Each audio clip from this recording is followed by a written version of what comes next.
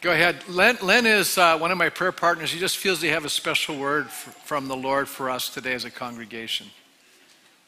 Your common everyday life means something to me. Every offering given, every tithe given, every marriage, every act of forgiveness, every act of justice toward a neighbor brings honor and glory to my name. And because you know my name, I will protect you. And because you do that, I will answer any question you have.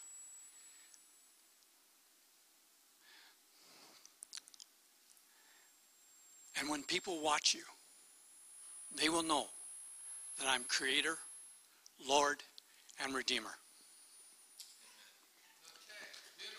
Thank you, Len. Amen. Let's be encouraged. Amen. What do we hear? God is watching us. He's rejoicing over us as children. Isn't that beautiful? When we do the right things, we honor God, and God will honor our lives for doing those things. Well, why don't we stand, and we're going to go to the Lord in prayer. I want to pray today. This message has a very positive title, and it is a very positive message, but we're going to speak on crisis. Anybody experience crisis in your life? You know, I'll say this. Crisis comes to all of us at different moments in our lives. Isn't that true? So how are we going to handle that? We're going to talk about that this morning. So maybe you're here today and that's your experience. You're in a time of crisis. This is a season in your life that you're in crisis. I believe you're here for a reason. And I'm going to ask God's going to speak, especially in your soul, but for all of us, because I think we need to prepare ourselves. Because in this life, we will have crisis. We will have trials. We will have troubles. So, Father, I thank you this morning. You're a gracious God. And we heard that. You're an affirming God. You're an encourager. You're the lover of our soul. You designed us. You created us. And, Lord, you are now going to instruct us in your ways. Lord, give us a heart to hear your voice. Help us, Lord, to receive words of encouragement and comfort and words of instruction, words that will help us understand and be challenged by what you're communicating to us today. Father, help us to not just hear your words, but Lord, help us to act on them. And that's what brings about real change in our lives. And we thank you for that in Jesus' name. And God's people said, amen. Amen. You may be seated.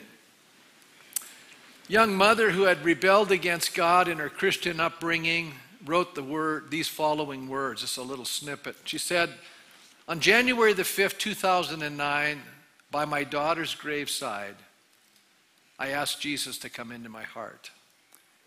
I had prayed with a pastor of a local church earlier we had never really been a part of. And I'd been thinking a lot about God since that day that Taylor left this earth. The moment came at the burial where I thought, this is it. I need God right now. And at that moment, it all came to me. Taylor was sent here from God to change not only my life, but my family's life.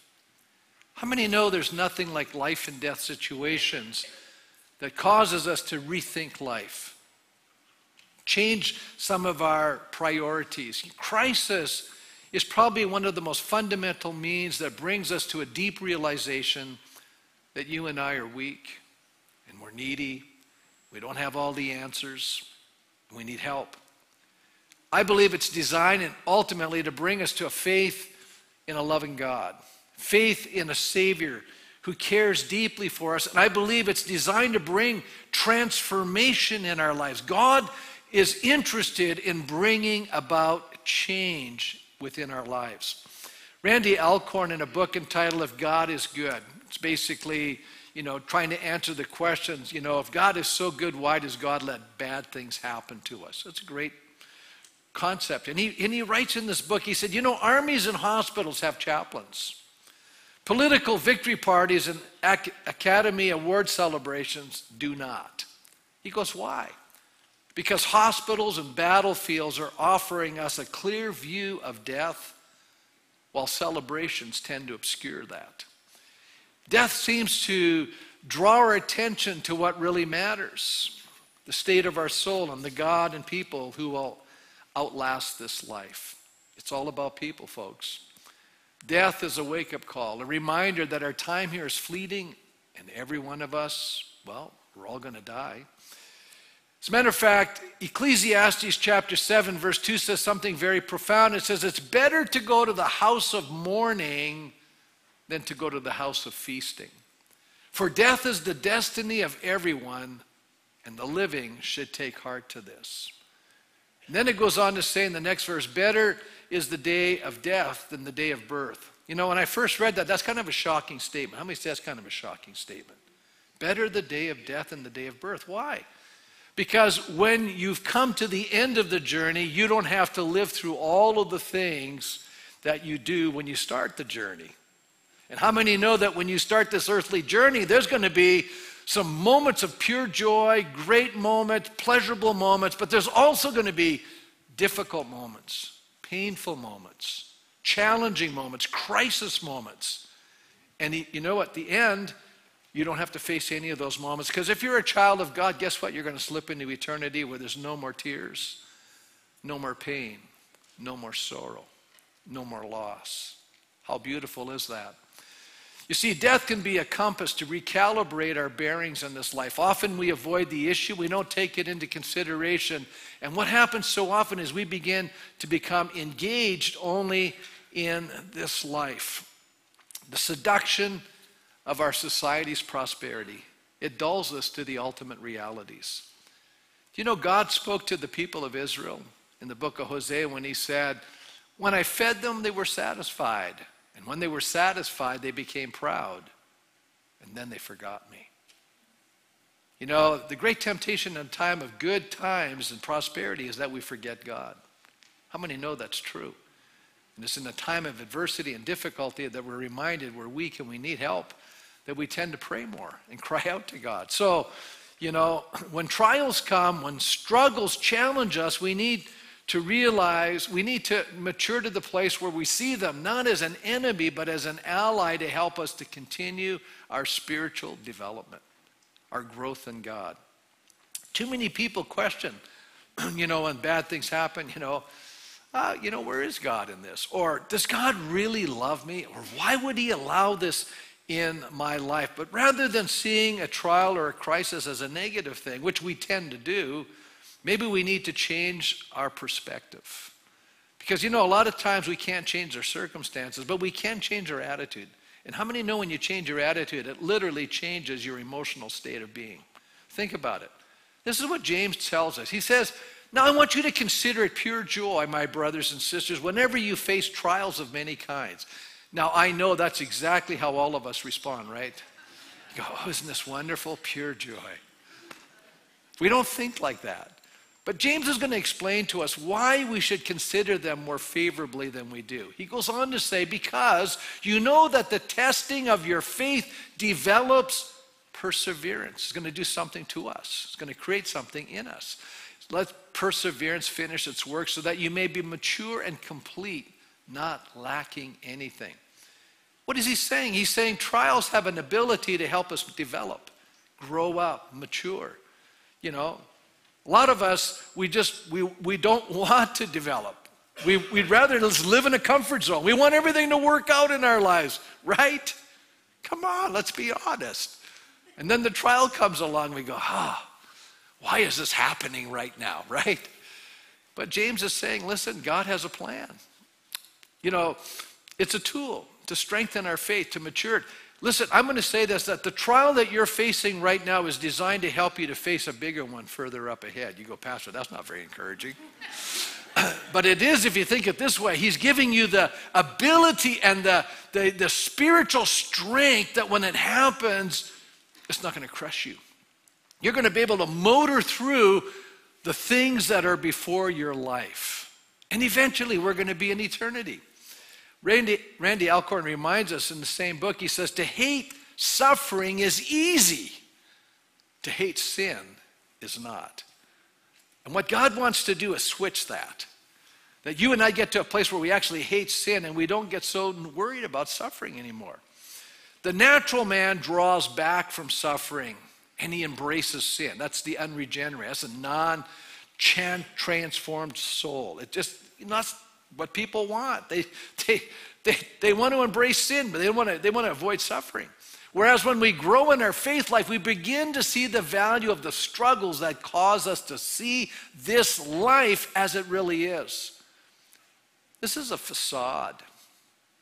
You know, this life, sometimes we're trying to live, you know, and say we want to live and experience everything to its fullness. And I do believe that we can have, in a sense, joy and peace and hope and grace in this life. And we can enjoy this life, but let's not kid ourselves. It's a broken world. And there's sin in it, and there's suffering all around us. And if you're not suffering, you know somebody who is. Isn't that true?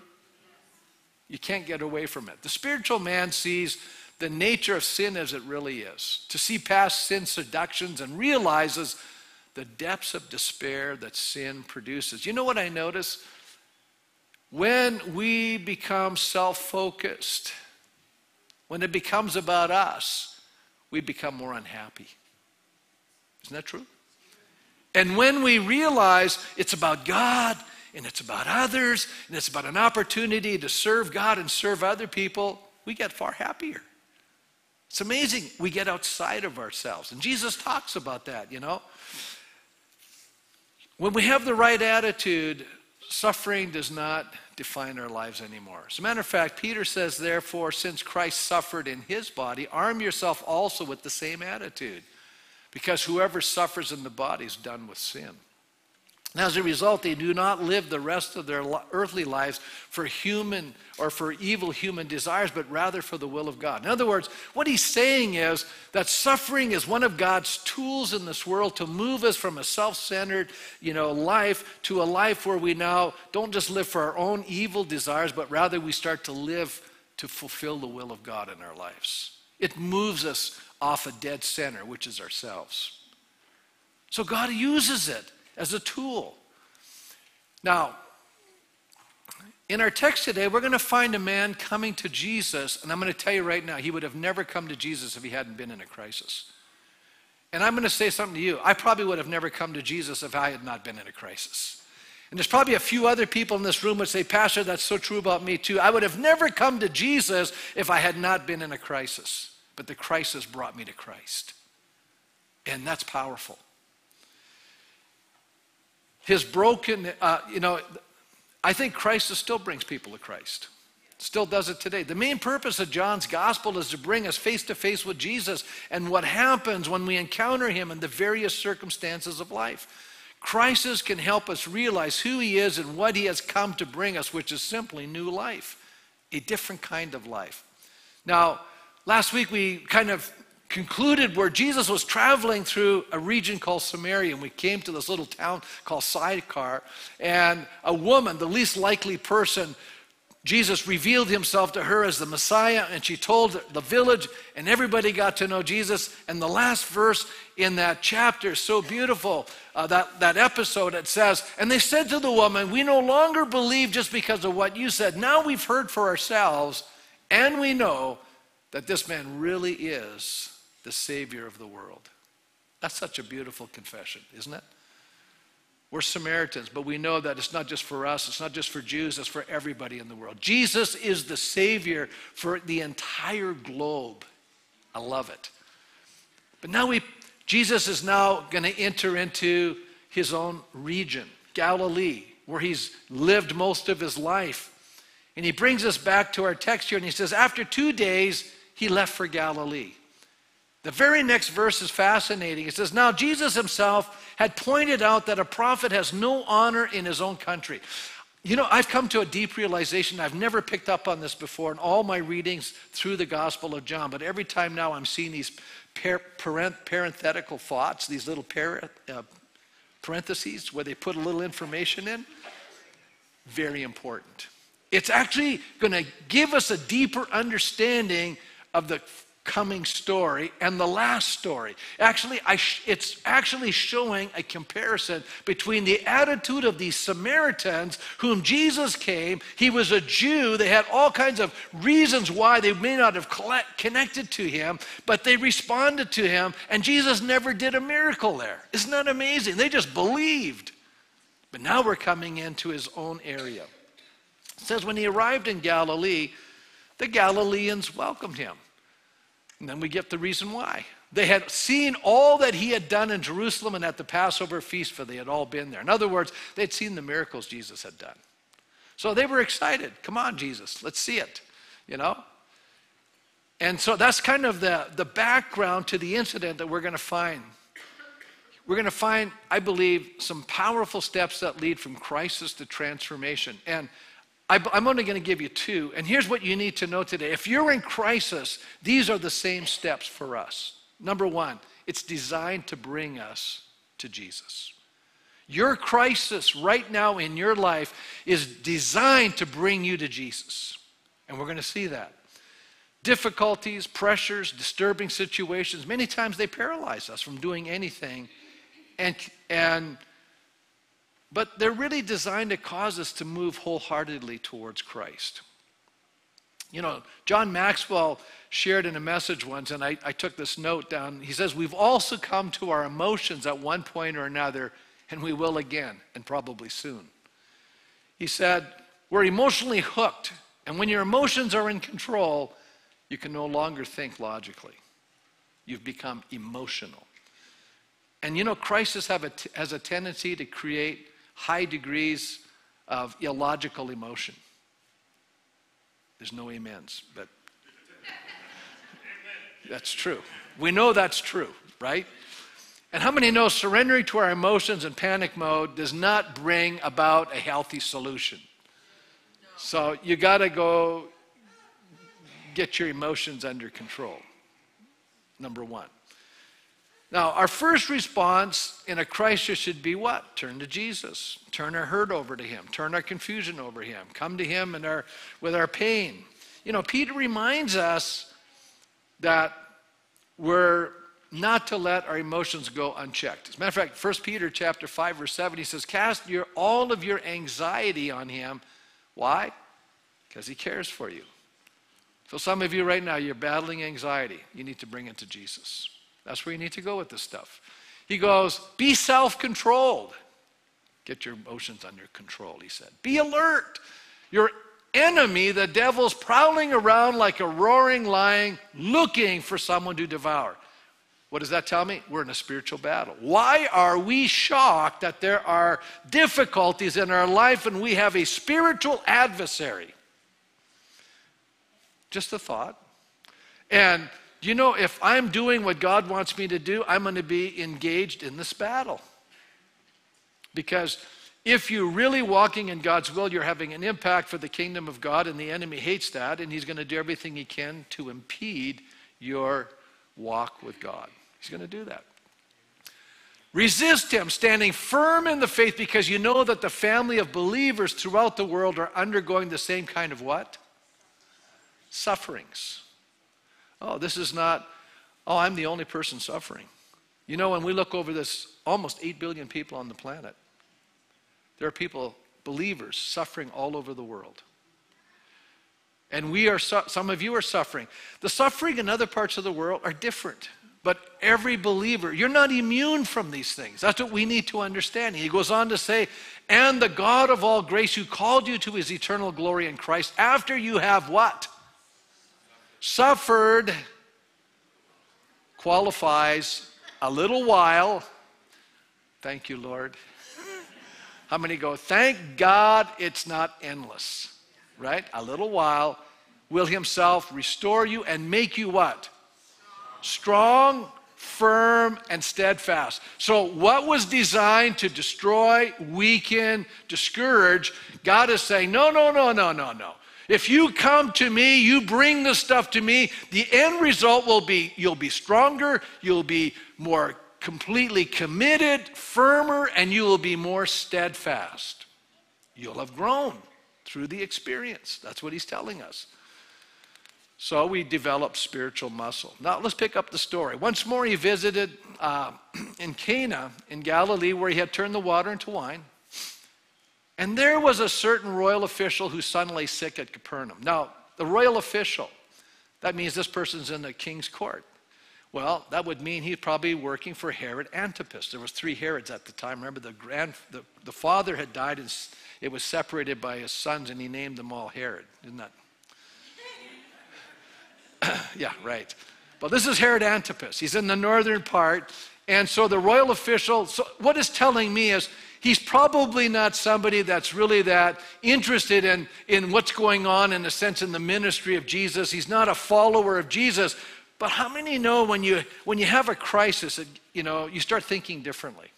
And so Capernaum is about 25 miles from Cana. And when we learn from John that when he hears that Jesus is nearby, rather than send a servant, this tells you how critical the situation is, he himself goes. He could have sent a servant, but he didn't. Now, he comes to Jesus because he's desperate. And I think desperation causes us to do desperate things. His son is dying. And he's probably done everything he can think of, and he doesn't know what to do. But he hears that Jesus is healing people, so I'm going to go talk to Jesus. I'm going to try to drag him to my house and see if he can do something, right? Now, we know that crisis doesn't always lead to faith, but it can lead to stronger faith if we can move past the pain in our life. You know what we get fixated on? Our problem. How many say that's true? We get fixated on our pain. It's understandable. That's human nature. But what we need to do is get our eyes off the problem, begin to look to Jesus for the answer. And there's so many great stories that bring this out. You know, Peter was walking on the water. Remember, the winds and the waves came. He took his eyes off Jesus. He put it on the winds and the waves. What did he do? He started sinking. That's a metaphorical lesson to all of us that you and I need to keep our eyes on Jesus in the middle of our troubles and not let them drown us and overwhelm us. John Maxwell, years ago, he was speaking on a motivational tape on how change comes about in our lives. And he said there's 3 times that change is enacted in our lives. And here they come. Number 1, when we learn enough that it empowers us to change. Number 2, we heard enough that it motivates us to change. Or number 3, we grow enough we're able to change. Very interesting. But how many see sometimes we have to hurt before it motivates in order to change? And hopefully, one of the beautiful things about, I'm going to advocate for, why it's so important to be in church every week, because you're learning and it's empowering and you're growing. Amen? And sometimes, when you have this information, then it helps you so that you don't come unglued when the problems are hitting you, because you've got the information on how to respond in that situation. And you may not be in a crisis right now, but this is good information to help you so that when you get to the moment of crisis, you go, oh yes, run to Jesus. That's the right response. And then we'll give you the second one in a moment. Prayer is always this first step away from the problem and pain that ultimately brings us to a place of surrender to Jesus. So when the man heard that Jesus had arrived in Galilee from Judea, he went to him and he begged him to come and heal his son who was close to death.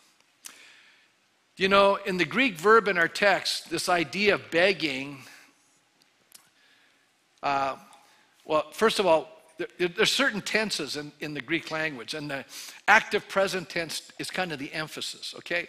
So what's the active presence? First of all, it says when Jesus had come. Jesus was coming. When Jesus comes, you can expect something to happen. When Jesus comes into a situation, change, it's on its way.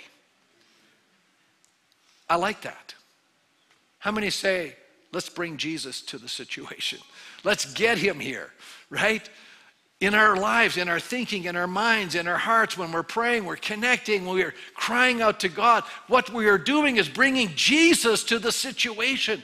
It's going to have an impact. The man comes to Jesus and he starts begging.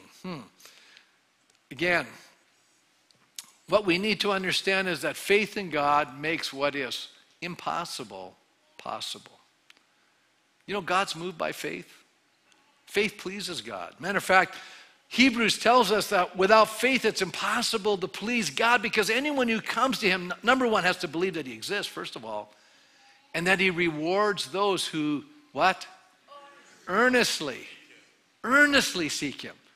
There's a passion about this thing. We're not going to let Jesus go. And I think of the story of the woman whose daughter was tormented by demonic spirits. And she was not a Jewish lady. He was up northern part of Israel there, up in the near Tyre, Phoenician territory. And you know, the Bible, she's crying out to Jesus to do a miracle. Now, and this is what Matthew tells us. He didn't answer a word. I mean, you ever felt like God sometimes doesn't answer? You're praying and nothing's happening. How many have ever had that experience? It's like silence. So his disciples came to him and he urged him, send her away for she keeps crying out after us. You know, well, eventually Jesus does respond. Why? Because she's persisting in her cry. That teaches me a lesson, persistence. Then the woman came and knelt before him and said, Lord, help me, she said. Jesus now responds to her. He's not silent anymore, but he gives her this answer. It's not right to take the children's bread and toss it to their dogs. How many go, that's not the answer I want? Yeah. Hey, I have a need here, and you're telling me you're not going to do anything. I am not letting you go, Jesus. This is so critical that you do this. So what is her response to this? Most of us would go, okay, walk away. No, she comes up with a response. Yes, it is, Lord. Even the dogs eat the crumbs that fall from their master's table. In other words, yeah, it's true, you know, you're not going to give us non-Jewish, non-covenant people what belongs to your covenant God, but listen to me. You know, the image that Jesus used of crumbs coming off the table, she goes, I like it. I'm seizing to that. And even the dogs get the crumbs from the bread. They may not get the full meal deal, but they're going to get something. And I need something from you. And Jesus, yeah, it's so beautiful. He says to her, woman, you have great faith. Your request is granted. And her daughter was healed from that very hour. The very hour. How many? That's beautiful. What was Jesus doing? He's drawing faith out of her. What their trials and crisis designed to do? Draw faith out of us. What's in you will come out of you. And if you are developing your faith, faith comes by hearing, hearing by the word of God. We're developing this faith. What happens? We start seizing the promises of God. We start hanging on. We start, appealing to God's very word back to him. And it's powerful. So what's Jesus' response to this nobleman? He says, unless you people see miraculous signs and wonders, you will never believe. Got to go back to that parenthetical thought. It said that this prophet is without honor in his own country. What Jesus is basically saying is, all you guys want to do is see miracles. You know, thinking back to what had previously happened, there were no miracles and people believed in him. Now he's in his own home region and people don't really believe. And I believe that Jesus knew that this man didn't really believe that Jesus was anybody of any significance. All he had was a need, and he knew that Jesus was capable of healing people. That's all he was concerned about. That's interesting, isn't it? Here we see John is making that comparison between the Samaritans and the Jewish people living in Galilee. And Don Carson says the welcome of the Galileans displayed was so dependent on miracles, unlike the faith of the Samaritans. Therefore, on visiting Cana and being petitioned to perform a miracle, Jesus detects in the royal official a welcome and a faith that desires a cure, but that does not fully trust him. How many know there's a big difference between asking God for your help, a temporal help, rather than an eternal saving faith? Do you know there's a big difference? I've met a lot of people. Would you pray for me? I want this. Would you pray for me? I want that. But they're not asking, I want to know God. They're not asking, I want to surrender my life to God. I just have a need. I want God to fill it. Come on. A lot of people, come to the church. Please help us with this. Please help us with that. But they're not saying, please, I just want to know God. That's a different cry altogether. Indeed, the royal official in Jesus' view exemplifies what is wrong with the Galileans as a whole. Jesus' rebuke is in the plural. So he's not just addressing this, he says, unless you people. He didn't just say, unless you see miraculous signs. He says, unless you people. There must have been people standing around when he said it. He was actually speaking to his countrymen. He was speaking to his peers. He was speaking to the people in Galilee. You guys are only interested in the miracles. You're not really understanding that these miracles are signs to point you to a greater reality. And that Jesus is actually the Savior of the world. That's the greater reality. In other words, the royal official's desire and want for miracles motivating him, but once his desire, his want is met, will it address the greatest need in his life? That's the real question. You see, I don't know. Did I say this last week? I can't remember. Sometimes I speak a number of times and I go, where did I say this? But I've been doing this little course on editing. And I discovered something about writing. You have to have tension. That's obvious, right? Keep the reader interested. And one of the things that is presented, especially in fiction, is the idea that you have a character who has a want. And what you're trying to do is help them come to a realization that what their want is and what their need are two different things. And that's part of the tension that you create in a protagonist. I thought this was very fascinating. Because what this editor said is every character has a flaw. And what you're really doing is developing and helping the character develop in front of your eyes as a reader. You're seeing that happen before you. That they think, this is what I really want. But in reality, either they receive it or they don't or whatever, but they come to the conclusion in their life that what they really needed was something totally different than what they thought they wanted. And I really am convinced that's true of most people. We think we know what we want in life, but what we really need is something far different. And I'm going to argue that a lot of people think they want this kind of a life. They want this kind of a situation. If I'd only have this, I'd be happy. And that's not true. What they really need is to know God personally and to have the greatest need in their soul met, and that's union with God. And that changes the way we live. We now begin to have eternal life, which is not a life that begins when we die. It's the kind of life we receive when Jesus comes into our life. It's a life of peace and joy and hope and love and grace. And it changes the whole direction and orientation of our lives. It's very powerful. So will this miracle bring this man to faith in Jesus as the Savior of his soul? Will he come to serve Jesus not for what he receives, but because of who Jesus is? This is the question Jesus is raising not only for that royal official, but he's raising that question to us. Not only the people in the province of Galilee 2,000 years ago, it's a question he's raising to you and me. Why are you serving? What you can get out of it, or for who I am? Do you see? Do we serve him for what we get out of it or because of who he is? Will we serve him at whatever cost to ourselves? Do we have a superficial or a genuine faith? And why am I saying this? Because trials have a way of answering the question. You see, when it's starting to cost you something, when you're going through a difficult time, instead of, giving up on God, that's just telling it's an indictment to the person. It's not that God is bad. It's showing you where you're really at. When life is not making sense, when I don't understand, when I feel forsaken, all of a sudden I'm going through this difficult time. Do I have an understanding in my life that, God, you are so real? Yes, I do not understand. Do you know, I preached the entire book of Job, and as I was going through that series, I had this epiphany moment at the end when Job is demanding, he's mad at God. He wants to put God on trial. He says, I've done everything you've wanted me to do, and my life is a mess. What point is it in serving you? I want to put you on trial, God. I want to ask you these questions. Why are you letting this happen to me? This just kind of sounds like a person in crisis. God goes, before I answer any of your questions, Job, I just have a few for you. Okay? Where were you when I did all these things? By the time God gets done asking the questions, Job realizes how foolish he had been. He said, God, that was unwise of me. Forgive me.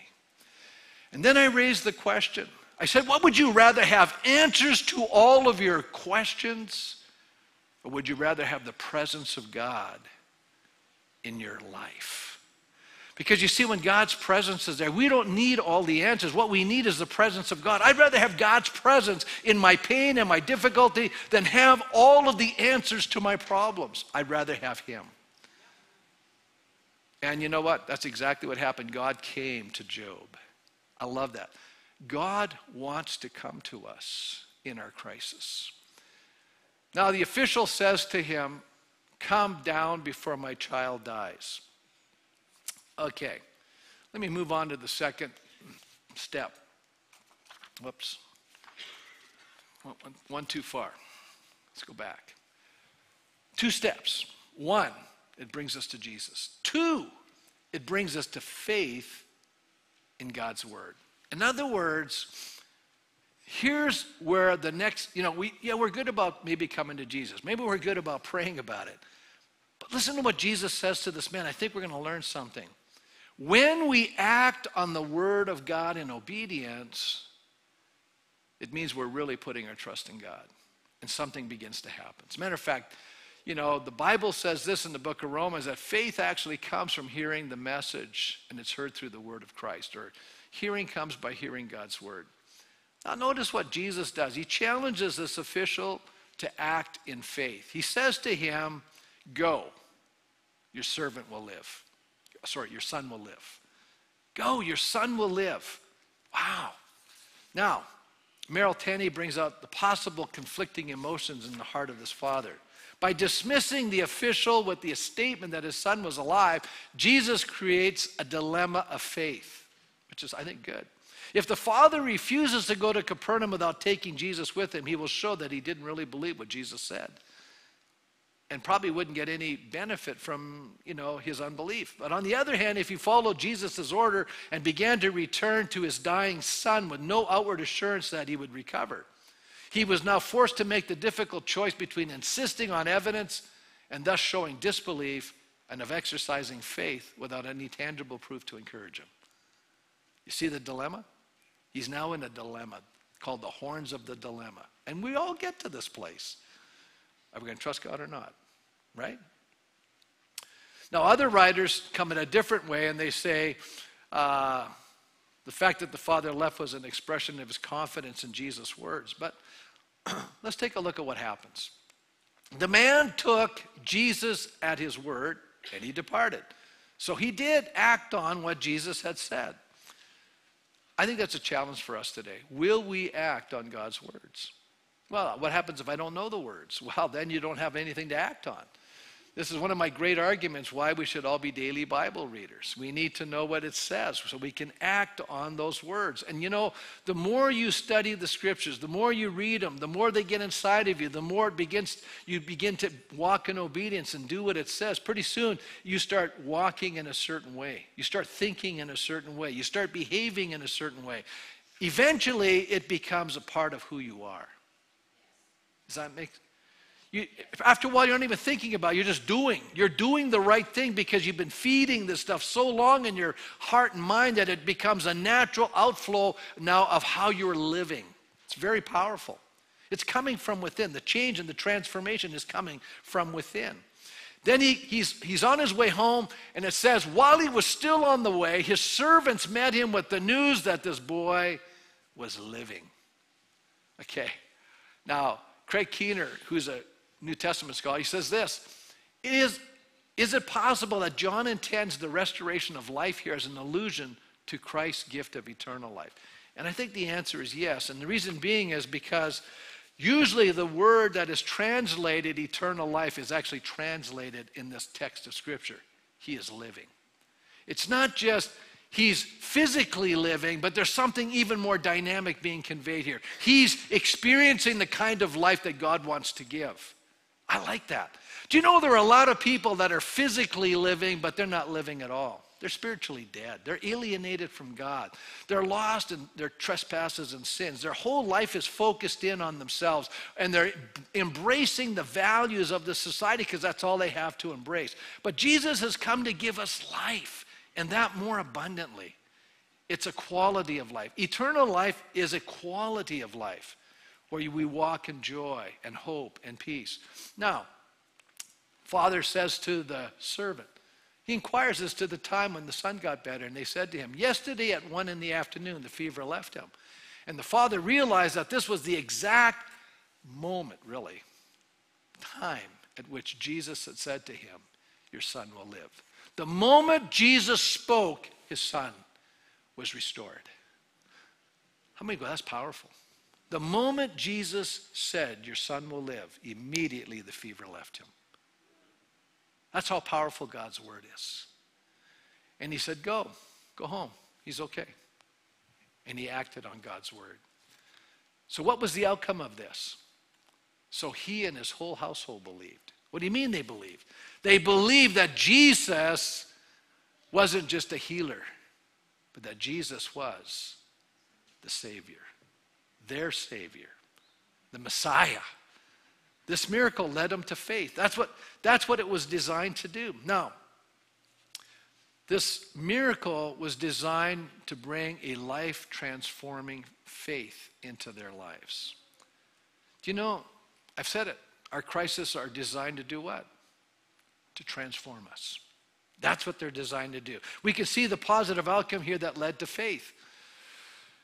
But what happens when we don't, what we desire doesn't materialize? How do we handle things when things don't improve or maybe they get worse? Okay, how do we handle those moments when we don't understand what's happening? The trial is still designed to bring us to Jesus. Job, I said already, had that encounter that changed his understanding of God and ultimately changed him.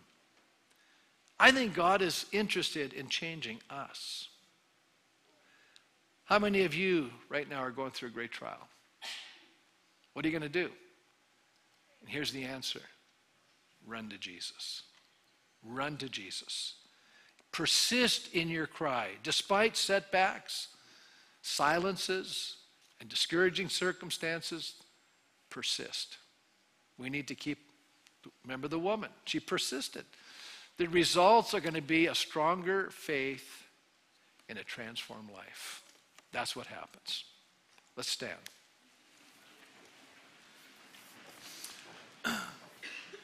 So with every head bowed this morning, maybe you're here today and you're saying, you know, Pastor, I am walking through a crisis moment. And I'm saying to you this morning, run to Jesus. I'm saying to you today, persist in your cry to him. Allow that difficulty and that crisis and that challenge in your life to be the thing that becomes the strengthening agent in your soul. That you're going to get through this. You know, I love that hymn, Amazing Grace. There's a line that goes as you sing along, stanza 2. Through many dangers, toils, and tears, I have already come. Listen, there's going to be dangers up ahead. There's going to be toils, that's work, and there's going to be tears. There's going to be suffering and sorrow. Through many dangers, toils, and tears, I have already come. There's no less days than what we will sing God's praise. Isn't that beautiful? See, God can keep us to the very end. How do you know that? Because he's the author and he's the completer or the finisher of our faith. Folks, this is a long run. This is a lifetime run. You know, sometimes, I've been a pastor a long time. I've seen Christians start up and go, and then all of a sudden they flag out, and I don't know where they end up, some of them. They just, they got disappointed. They took offense. They did all kinds of stuff. I keep thinking to myself, there's a verse of scripture, I was a new Christian, that said, I remember reading this, Psalm 119, verse 165. They that are easily offended do not love your law. I just wrote in my little mind, I said, if I love God's law, I will not be easily offended. Be a lover of God's word. Be a lover of Jesus.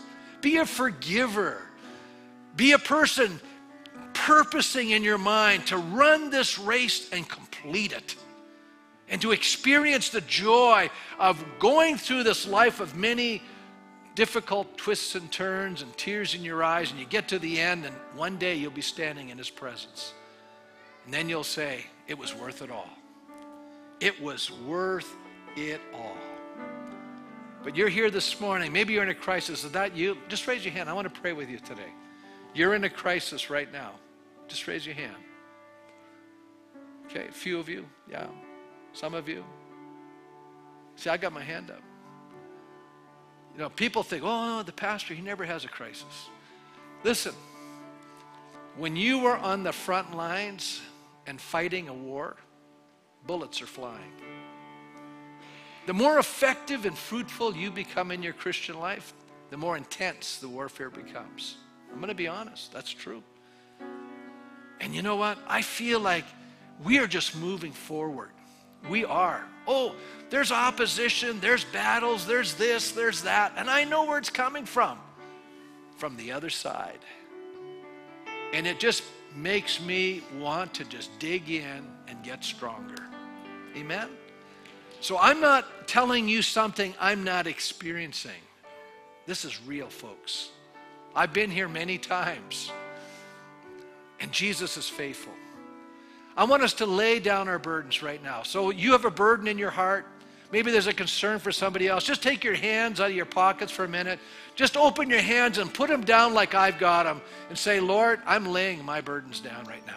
I'm laying my pain down. I'm laying my crisis down. I'm laying my anxious thoughts down. I'm laying my sorrows down. I'm laying these down because I know that you're going to pick them up. You're going to carry me through this season, and I'm going to get stronger.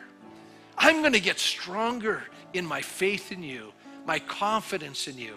You're going to strengthen me. You're making me more like you. You're in a transforming process. We are struggling in that little cocoon. God is changing us.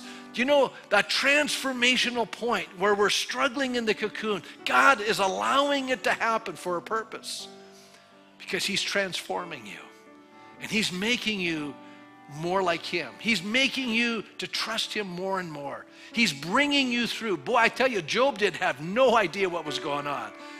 But God brought him through. God brought him through. And he blessed him at the end greater than he was before. He became a different person, a better person. He was a good person, but he became better.